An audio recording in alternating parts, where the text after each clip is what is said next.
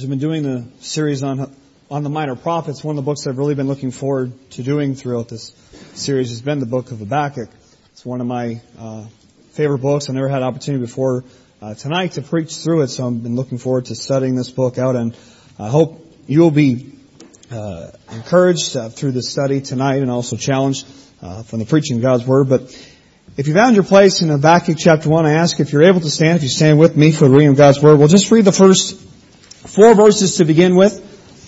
And here in Habakkuk chapter 1, verse 1 through 4, the Bible says, "The burden which Habakkuk the prophet did see. O Lord, how long shall I cry, and thou wilt not hear? Even cry out unto thee of violence, and thou wilt not save. Why dost thou show me iniquity, and cause me to behold grievance?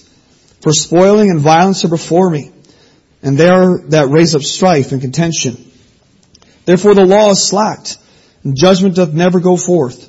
For the wicked doth compass about the righteous. Therefore wrong judgment proceedeth." Let's start off with a word of prayer. Dear Father, Lord, just thank you once again for the privilege and opportunity I have tonight to stand behind this pulpit and proclaim your word. Lord, I just pray that if there's any sin in my life, you'll forgive me of that. You will empty me of myself and fill me with your Holy Spirit. Lord, and that be your message going forth, Lord, and not rather than mine. And I pray that you'll use your message tonight in spite of any of my shortcomings, Lord, that you'll use this to encourage hearts, Lord, of who you are, and Lord, how it is that you are on the throne, and that your plan is best, and that we just need to trust in you, Lord. And we give you all the praise, honor, and glory in Jesus' name. Amen. You may be seated. Now, not much is known about the prophet Habakkuk other than his name, which means to embrace. Martin Luther explained the meaning of the prophet's name in this way. Habakkuk signifies an embracer, or one who embraces another, takes him into his arms. He embraces his people and takes them to his arms. In other words, he comforts them and holds them up as one embraces a weeping child to quiet it with the assurance that if God wills, it shall soon be better. When you study this book, it becomes quite evident how fitting, how appropriate Habakkuk's name is, as this book serves as a comforting reminder that God is on His throne. Now, there has been difference of opinion as to the time of the prophetic ministry of Habakkuk. If you remember, as we've studied through these minor prophets, a lot of them mention some of the kings that were reigning as these prophets were writing. No mention is given here of who it is that was on the throne while Habakkuk was ministering. Some believe he perhaps ministered during the reigns of either the wicked king Manasseh or the godly king Josiah, but most likely he ministered during the reign of Jehoiakim, one of the final kings of Judah. The reason for this is because of the sins prevalent in Israel pictured in this book, and from the manner in which Habakkuk speaks of the Chaldeans, or as we more commonly know them, the Babylonians. If this is true, this would make Habakkuk a contemporary of the prophet Jeremiah shortly before the Babylonian invasion, which would begin in 605 BC. The book of Habakkuk differs from the regular addresses of the prophets who ministered to Israel. Habakkuk's book is a record of his own experience of soul with God. Most prophets, they spoke for God to men. But Habakkuk argues with God about his dealings with men. We are reminded in this regard of Jonah among the prophets and of Job among the poetic books.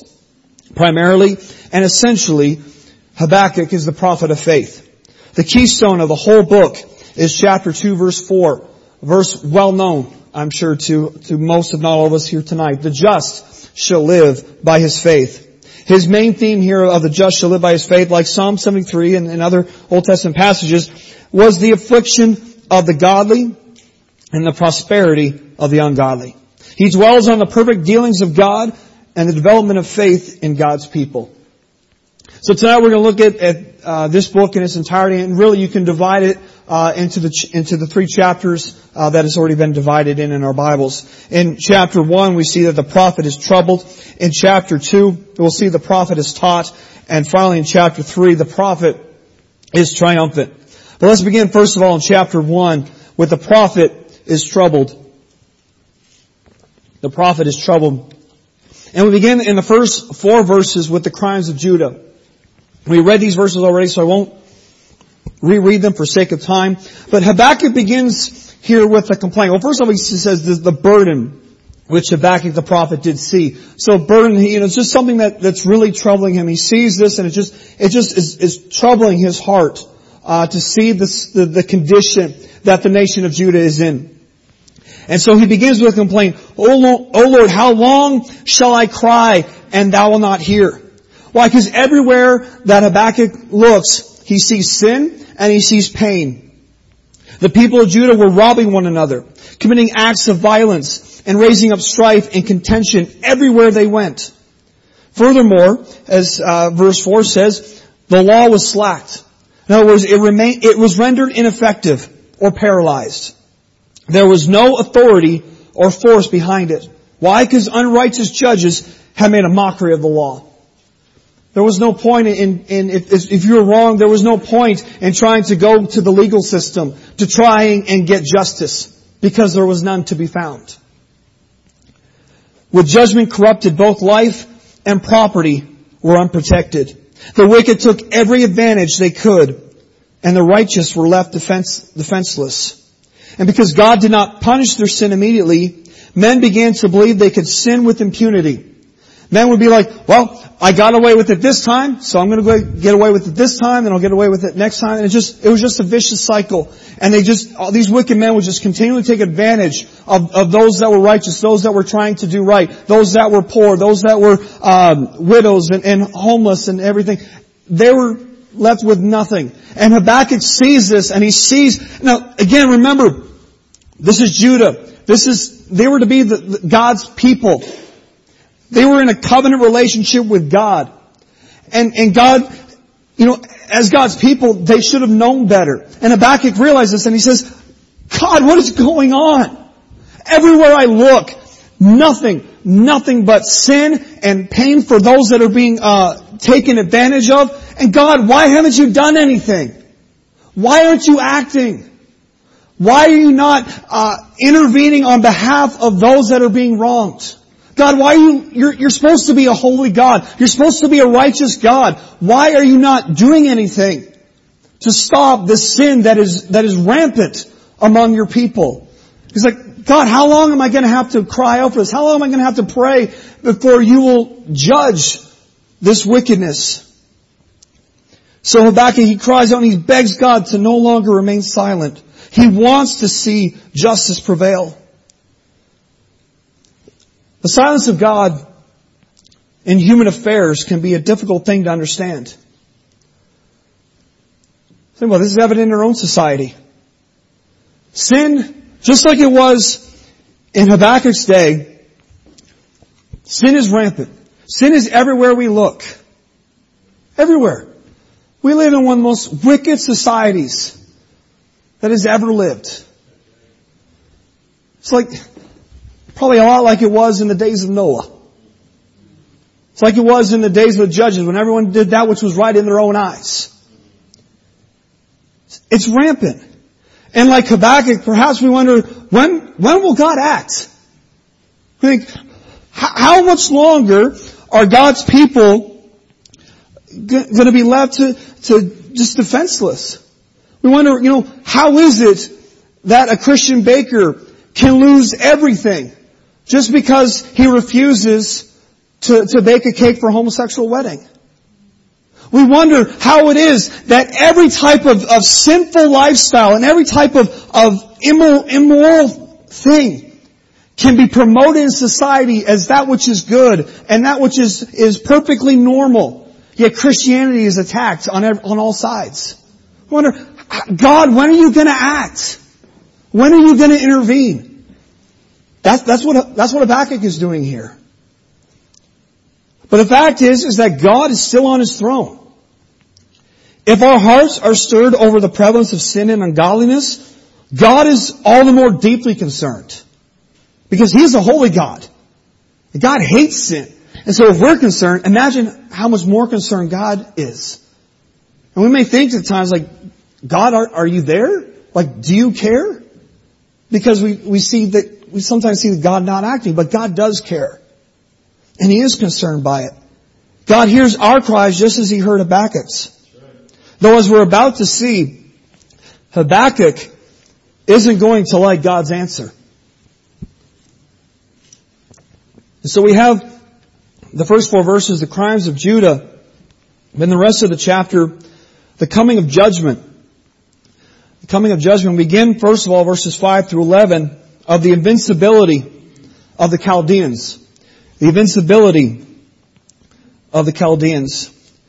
Notice verses 5 through 11 says, Behold, ye among the heathen, and regard and wonder marvelously. For I will work a work in your days, which you will not believe, though it be told you.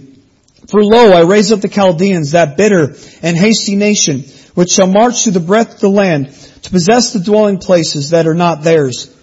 They are terrible and dreadful. Their judgment and their dignity shall proceed of themselves. Their horses also are swifter than the leopards, and are more fierce than the evening wolves. And their horsemen shall spread themselves, and their horsemen shall come from far. They shall fly as the eagle that hasteth to eat. They shall come all for violence. Their faces shall sup up as the east wind, and they shall gather the captivity as the sand. And they shall scoff at the kings, and the princes shall be a scorn unto them. They shall deride every stronghold, for they shall heap dust and take it. Then shall his mind change, and he shall pass over and offend, imputing that his power unto his God. God's answer to the sin of Judah was the rise of the world power of the nation of Babylon. God was going to use Babylon to chasten Judah. Babylon is the tool, but God claims it as His work. Notice again where He says in verse 6, For lo, I raise up the Chaldeans. And verses 6 to 11 give a vivid description of how powerful and unstoppable the Babylonian armies were. Basically, Babylon had every tactical advantage possible. They had the strength, they had the speed, they had the intelligence. There was no stopping them. Let me put it this way. Let me illustrate it this way. It'd be like the Toronto Maple Leafs playing hockey against the Pee Wee hockey team. Who do you think's going to win? How many think the Pee Wee hockey team's going to win? Yeah, I didn't think so. The Leafs are going to totally obliterate that team. And that is what it was like with the Babylonian army versus all their opposition. It was impossible to stop these guys. They had every tactical advantage. Going back to verse 5, God promises that He's about to do a work which no one would believe even if they were told. While this work is not specifically mentioned, the context of the passage dictates that it has to do with the Babylonian armies, the nation of Babylon. The most likely explanation would be Babylon's destruction of the nation of Assyria. Assyria, if you'll recall, from several other of the minor prophet books we looked at, was a terror, absolute terror to the nations of the world during her reign of power. It was Assyria who destroyed the northern kingdom of Israel, and who would have destroyed the southern kingdom had God not miraculously intervened. Assyria was just an absolute force in the world. And people, I'm sure, the nations that were being oppressed by Assyria were looking at Assyria and like, oh man, there is no way we're ever going to be able to take them down. There's no stopping them. There's no way that any nation ever is going to rise up and be able to stop these guys. They have everything. And so when I think of God's words here in verse 5, I'll work a work in your days which you will not believe, they'll be told you. I think what God is talking about is the fact that it was actually the Babylonian army that would come in and actually just obliterate the Syrian nation. What a feat that was. To come in and absolutely wipe Assyria off the face of the earth. No more were they any type of power after Babylon was through with them. No one could have predicted it. Yet that is exactly what happened. And if Assyria didn't survive, what hope did Judah or any other nation have? So we see the invincibility of the Chaldeans, and then verses 12 to 17, we have the iniquity of the Chaldeans. Upon hearing God's answer, Habakkuk was quite upset. Notice verses 12 to 17. Art thou not from everlasting, O Lord my God, mine Holy One? We shall not die. O Lord, thou hast ordained them for judgment, and Almighty God, thou hast established them for correction. He says, God, I understand that the judgment needs to come. He says, thou art of pure eyes and behold evil, and canst not look on iniquity. Wherefore lookest thou upon them that deal treacherously, and holdest thy tongue when the wicked devoureth the man that is more righteous than he, and makest men as the fishes of the sea, as the creeping things that have no ruler over them? They take up all of them with the angle, they catch them in their net, and gather them in their drag. Therefore they rejoice and are glad. Therefore they sacrifice under their net and burn incense under their drag, because by them their portion is fat, and their meat plenteous. Shall they therefore empty their net, and not spare continually to slay the nations? So, Habakkuk, he asked the question, God, when are you going to act? God says, I am going to act. It's coming soon. I'm going to send the Chaldeans, and they're going to come, and they'll be the instrument of judgment. And Habakkuk's like, God, I don't understand it. Yes, he understands Judah's wicked. They deserve to be punished. But by Babylon? Seriously, God? Babylon. Why would God send a nation even more wicked than the nation of Judah to punish Judah? It just didn't make any sense to him.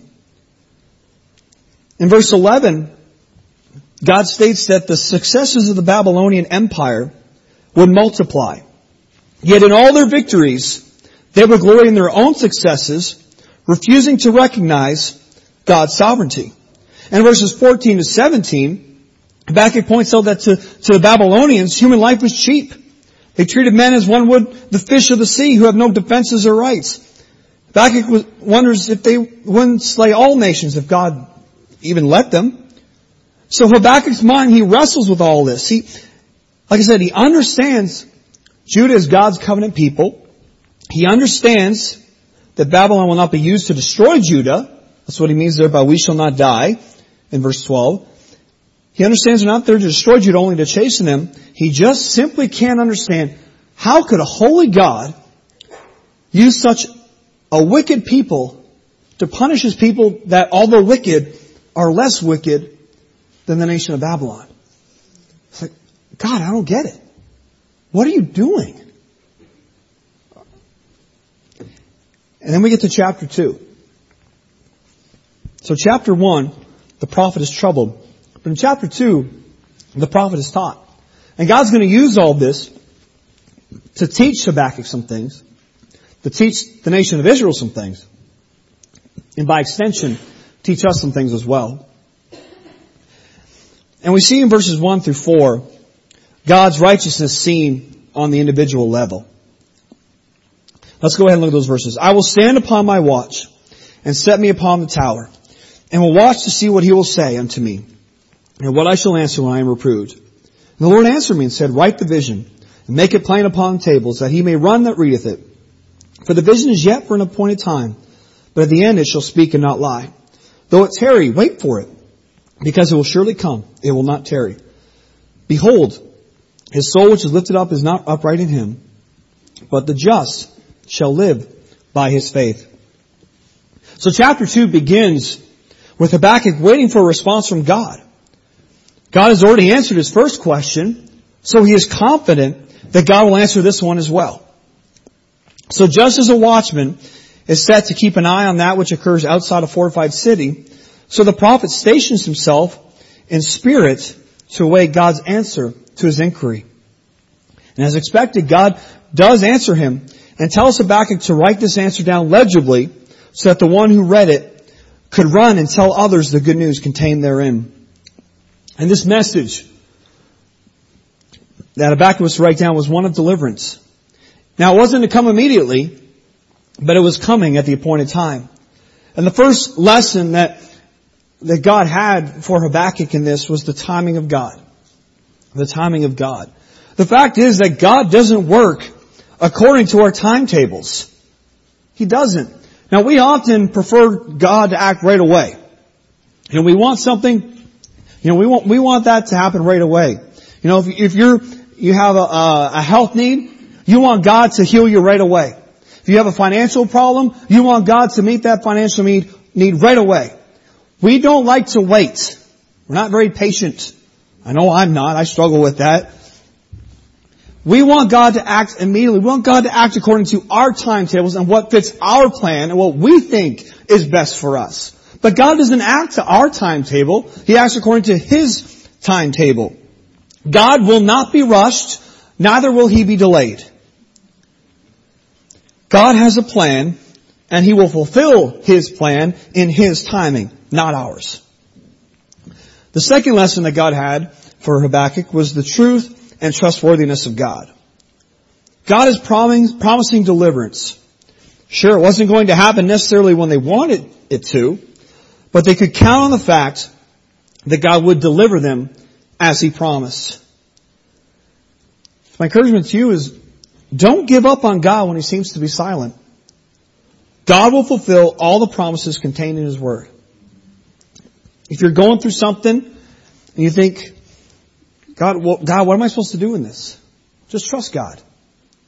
He can be trusted. He has never failed. There's a song a choir did, I believe, a few months ago. Jesus never fails. What a truth in that statement. He never fails. The Bible says He never leaves us nor forsakes us. God's never going to let you down. We let Him down more often than we care to admit. But God will never let us down. He will always fulfill His promises. Then in verse 4, we come to the theme of the entire book. The just shall live by his faith. But unlike the quotes in the New Testament, which I'll talk about in a moment, in Habakkuk, the original quote of this, there's actually an extra statement. Before it says the just shall live by his faith, it says, behold, his soul which is lifted up is not upright in him, but the just shall live by his faith. So this statement, the just shall live by his faith, is in contrast to the one whose soul is lifted up in pride and deceit, such as the nation of Babylon. So God's saying to Habakkuk, who's questioning, God, why would you use the Babylonian nation? And God explains to him, look, the soul who's what is it? Expression there. The soul which is lifted up and is not upright in him. God's saying, look, Babylon, man, their soul's lifted up in pride and deceit. You know what the outcome of that is? Death and destruction. And what God says is, Habakkuk, the just shall live by his faith. You want to live? Just trust in God. That's the key. Trust in oneself and one's own abilities is a path of destruction, but those who trust in God will live. And so vital is this statement that is repeated 3 times in the New Testament. You know, if God says something once, it's got to be pretty important, correct? I mean, of all the things that God could have recorded for us, of all the things He could record us, this is what He narrowed it down to. The Bible says in the end of the book of John that, you know, if everything that Jesus did were to be recorded, you know, the world can contain all the books. So, God narrowed it down in a nutshell to this, the Word of God. This is what He believed we needed most of everything He could have given us. So if God said something in His Word, it's got to be important. And if God says something 4 times, how important must it be? The just shall live by his faith. And so it's quoted 3 times in the New Testament.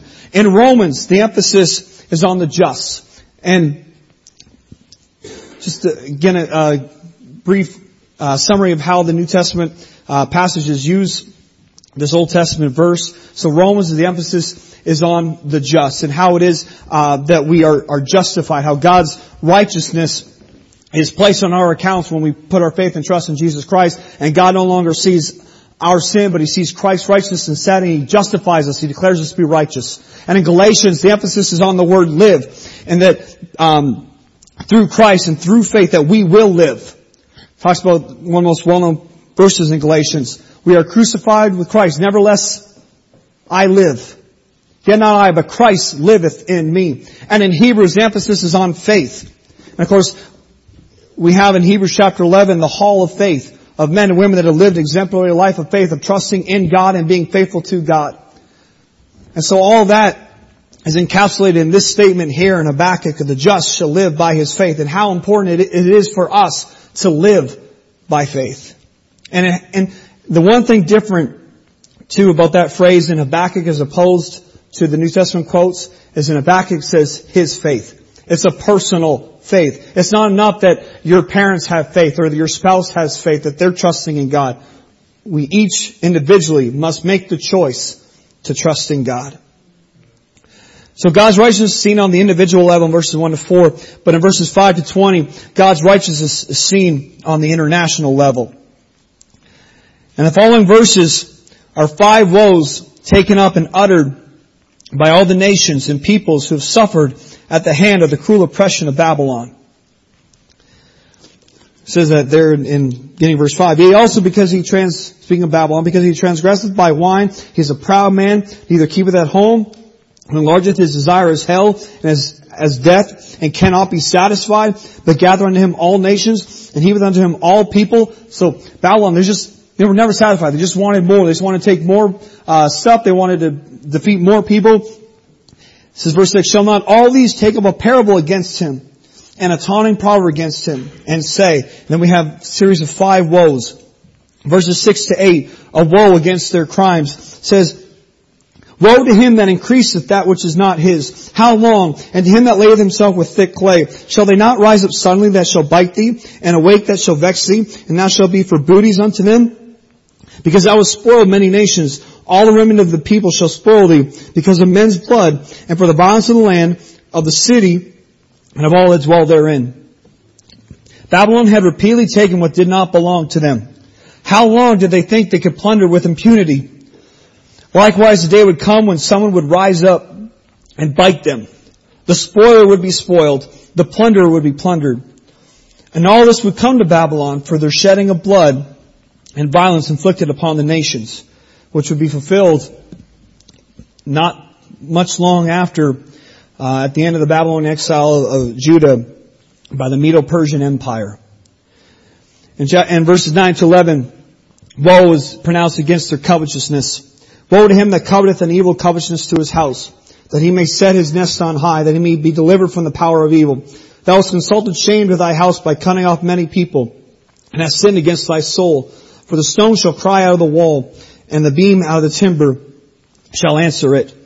The second sin was out of covetousness and self-exaltation.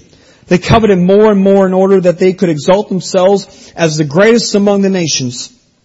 But all this accomplished was adding shame to their account and set themselves up for divine retribution. Verses 12 to 14, woe is pronounced against their cruelties. Woe to him that buildeth a town with blood, establisheth the city by iniquity. Behold, is it not of the Lord of hosts that the people shall labor in the very fire, and the people shall weary themselves for very vanity? For the earth shall be filled with the knowledge of the glory of the Lord, as the waters cover the sea. Their cities were built with blood, for the wealth by which Babylon built their massive city and magnificent buildings was gained from bloody wars. Furthermore, captive labor was used to build the grand structures of the empire. But it was all to be in vain, and the work for naught when their empire is destroyed. Now the ultimate destruction, we don't have time to really get into this, but the ultimate destruction of Babylon is yet future. If you recall Nebuchadnezzar's dream, Nebuchadnezzar was king of Babylon for many years. In his dream in Daniel 2 of the statue and the head of gold which represented Babylon, and then the torso of silver which represented the Medo-Persian Empire, and then you had bronze which represented the Grecian Empire, and then the clay which represented the Roman Empire, and then finally there was the boulder that represented Christ that would come and destroy that statue. And so the ultimate destruction of Babylon is yet future. When the earth shall be filled with the knowledge of the glory of God. Another passage you can look at too is Revelation 18, where during that time Babylon is resurrected, at least in some form or fashion, and God ultimately then and there in Revelation 18 destroys Babylon once and for all. Verses 15 to 17, woe is pronounced against their carousing. Woe unto him that giveth his neighbor drink, that puttest thy bottle to him, and makest him drunken also, that thou mayest look on their nakedness. Thou art filled with shame for glory. Drink thou also, and let thy foreskin be uncovered. The cup of the Lord's right hand shall be turned unto thee, and shameful spewing shall be on thy glory. For the violence of Lebanon shall cover thee, and the spoil of beasts which made them afraid, because of men's blood, and for the violence of the land, of the city, and of all that dwell therein. This next woe can be interpreted both personally and nationally. Verse 15 serves as a powerful condemnation of alcohol and the immorality that so often accompanies it. You know, we live in a society, even amongst Christians, that, like to claim that, drinking is okay as long as you don't get drunk. I don't believe that for 1 second. There's too many warnings in Scripture of the dangers of alcohol for God to permit it just in certain amounts. All you have to do is just see those that abuse alcohol and see what accompanies it and the sin and shame that accompanies it, and I don't know why anyone would want to even just mess with that stuff.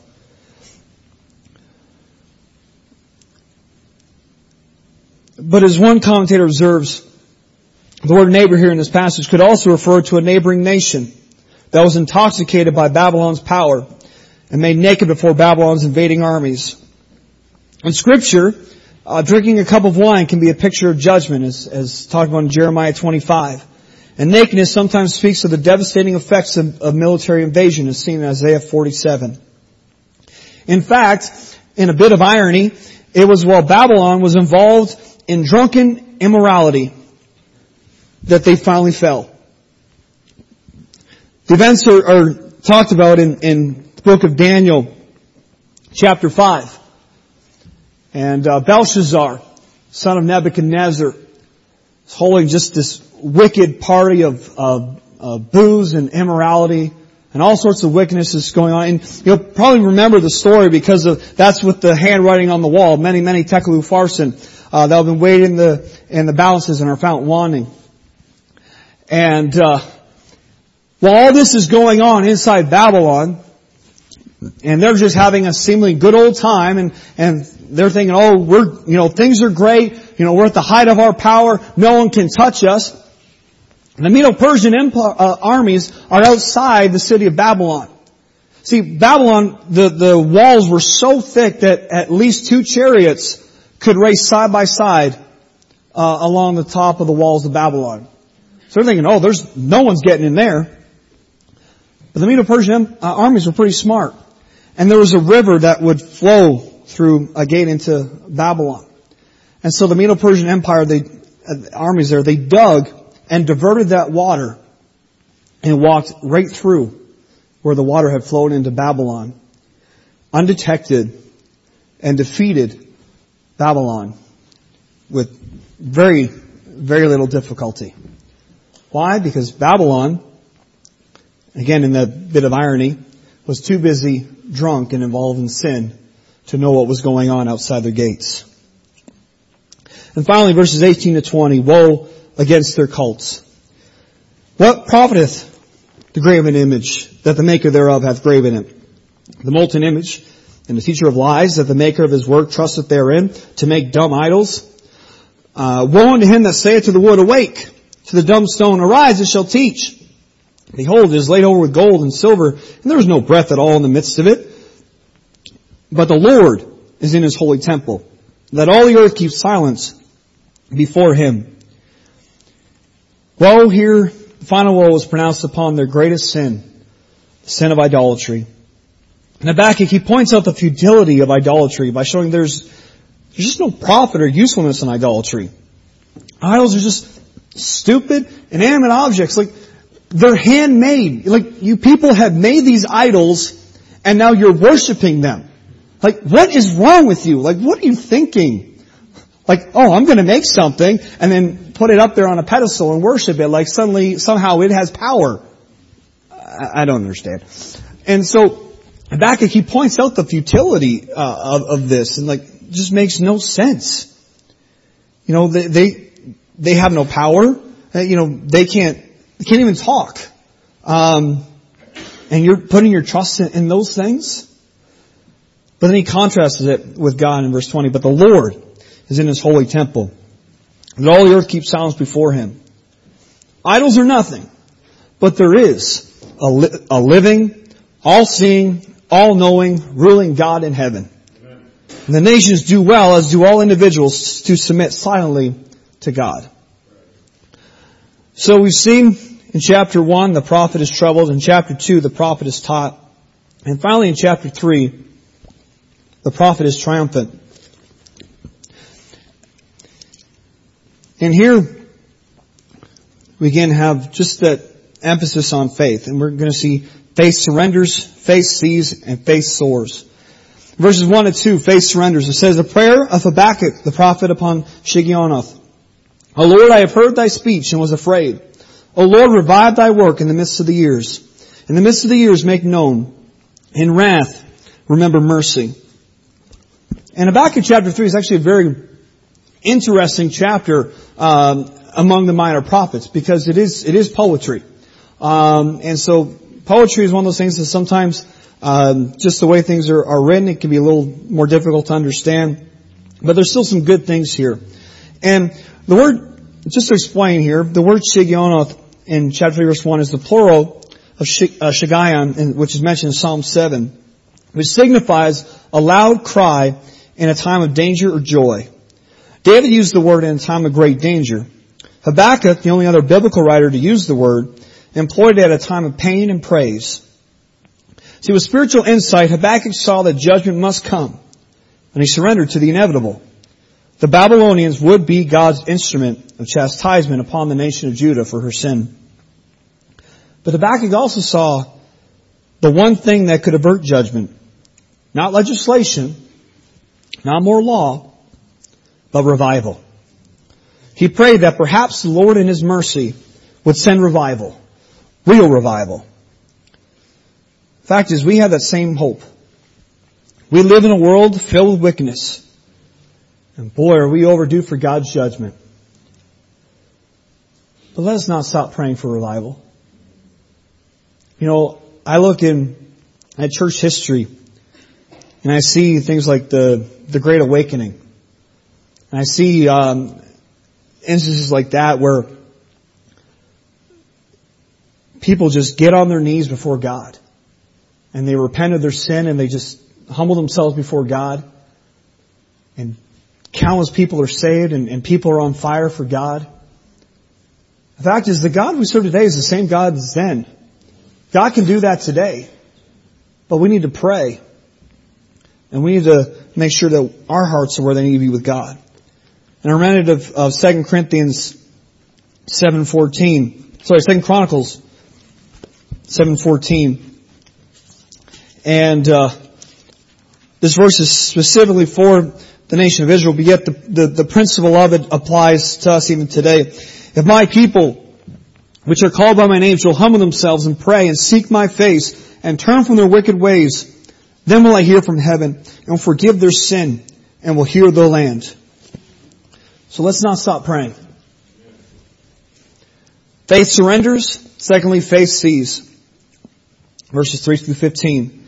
And faith sees first of all the Lord's majesty in verses 3 and 4. God came from Teman and the Holy One from Mount Paran, Selah.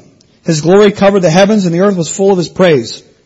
And His brightness was as the light. He had horns coming out of His hand and there was the hiding of His power. In a sublime manner, the prophet now pictures a future redemption under figures taken from past events. The background here is the memory of the events of the Exodus in Sinai. Just as the Lord manifested Himself when He redeemed Israel from Egypt, He will appear again to deliver the godly among His people from their oppressors among the nations, and will judge their foes as He did in the land of Egypt. Faith sees the Lord's majesty, and then secondly, faith sees the Lord's power in verses 5 to 9.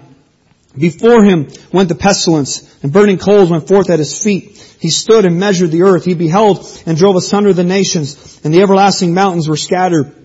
The perpetual hills did bow. His ways are everlasting.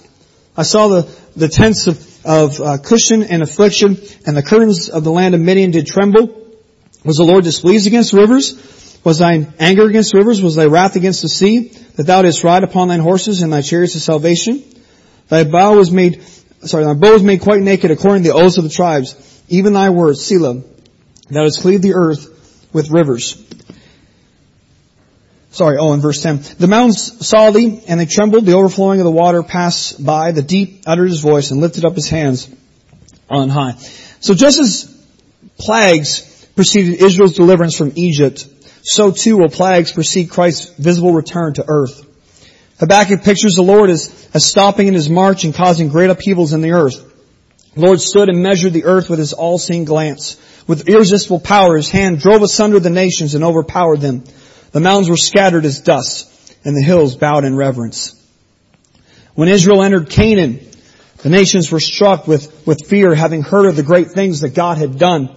Likewise, that same fear will accompany the nations as Christ returns to defeat the nations risen up against Israel. Verses 11 and 12, faith sees the Lord's intervention. The sun and moon stood still in their habitation. At the light of thine arrows they went. At the shining of thy glittering spear, thou didst march through the land in indignation. Thou didst thresh the heathen in anger. One of the coolest stories of Israel's conquest of Canaan was when God stopped the sun and moon in their respective places so that Israel could have victory in battle. And once again, using that as the template, God is pictured as intervening on behalf of His people. And then finally, verses 13 to 15, faith sees the Lord's purpose. Thou wentest forth for the salvation of thy people, even for salvation with thine anointed. Thou woundest the head out of the house of the wicked by discovering the foundation unto the neck, Selah. Thou didst strike through with the staves the head of his villages. They came out as a whirlwind to scatter me. The rejoicing was as to devour the poor secretly. Thou didst walk through the sea with thine horses, through the heap of great waters. The purpose behind God's actions in all these verses is the deliverance of His people. Excuse me. What a great encouragement must have been to Israel that even though judgment was coming, that ultimately God would prevail. It's like the old song says, I've read the back of the book and we win. And finally, verses 16 to 19, faith soars. Faith soars. In verse 16, we see the prophet trembling. When I heard, my belly trembled. My lips quivered at the voice. Rottenness entered into my bones, and I trembled in myself that I might rest in the day of trouble. When He cometh up unto the people, He will invade them with His troops. Verse 16 cycles back to the subject of verse 2. Habakkuk is still filled with fear and dread at the coming anguish of his people. He knows his homeland is to be overrun by the Babylonians, and it broke his heart. But verses 17 to 19, we see the prophet turning from trembling to the prophet trusting. All of the fig trees shall not blossom, neither shall fruit be in the vines. The labor of the olive shall fail, and the field shall yield no meat. The flock shall be cut off from the fold, and there shall be no herd in the stalls. What a dreadful picture that he paints right there. Just hopeless situation. You think it's hopeless. But notice Habakkuk's response. Yet I'll rejoice in the Lord. I will joy in the God of my salvation. The Lord God is my strength, and He will make my feet like hinds' feet, and He will make me to walk upon mine high places, to the chief singer on my stringed instruments. However, just as God's judgment was irreversible, so too was Habakkuk's joy irrepressible. Why? Because he was choosing to trust in God. He's facing, and the nation of Israel is facing one of the worst moments in their history. When Babylonians would come in and take them over and bring them into exile for 70 years. And they're away from their land for all that time, and just everything that's going on. And Habakkuk, knowing what's going to happen, knowing just what his people are going to go through, instead of giving up, instead of throwing himself a pity party, He chooses to trust in God. He knew that the Lord God Himself would be his strength, sustaining power. The fact is too, when times seem tough, when things are overwhelming, trust in God. Trust in God. He'll be your strength. I said it before, but it's like that poem, Footprints in the Sand. You know, when the man looks back at his life and he sees sometimes 2 sets of footprints and sometimes only one, and he asks God why He abandoned him during those difficult times of his life, God says, during those times, you only see 1 set of footprints because I picked you up and carried you. And God's there. As I said already earlier tonight, God will never leave us nor forsake us. So if things are tough, don't give up on God. Don't throw in the towel. Don't quit. Trust God. I think one thing we see evident from the book of Habakkuk is that, you know, Habakkuk here, he questions God. He vocally questions God and he's arguing with God. God, what are you doing? And I believe from Habakkuk's example, there's nothing wrong with questioning God in the right attitude, with the proper respect that God deserves. But I don't believe there's anything wrong with asking God, God, what are you trying to do? What are you trying to accomplish? Well, you know, I'm going through this. God, it's tough. It's overwhelming. What is your purpose in this? What is your plans? I don't understand, God. I need your help. What are you doing? I don't think it's wrong to do that. If you're doing it with the right attitude, just genuinely wanting to know what God wants and genuinely just wanting God's plan and then trusting God with the answer. Knowing that, as I said earlier, God's in control. Look, whatever is going on in your life does not negate the fact that God is on His throne. God's in control. Has it ever occurred to you that nothing has ever occurred to God? God's not ever, whoa, what happened to this person? You know, I thought they were doing well, suddenly something's gone wrong. God's never caught off guard. God has a specific plan, a specific purpose. Trust in Him. I'm reminded of Romans 8:28. We know that all things work together for good to them that love God, to them who are the called according to His purpose. We may not understand what that plan is, but if you are His child, everything, good and bad, will ultimately work out for your good and for His glory. So just trust God. Even when things are tough, even when life is hard, trust God. He's in control. Let's pray.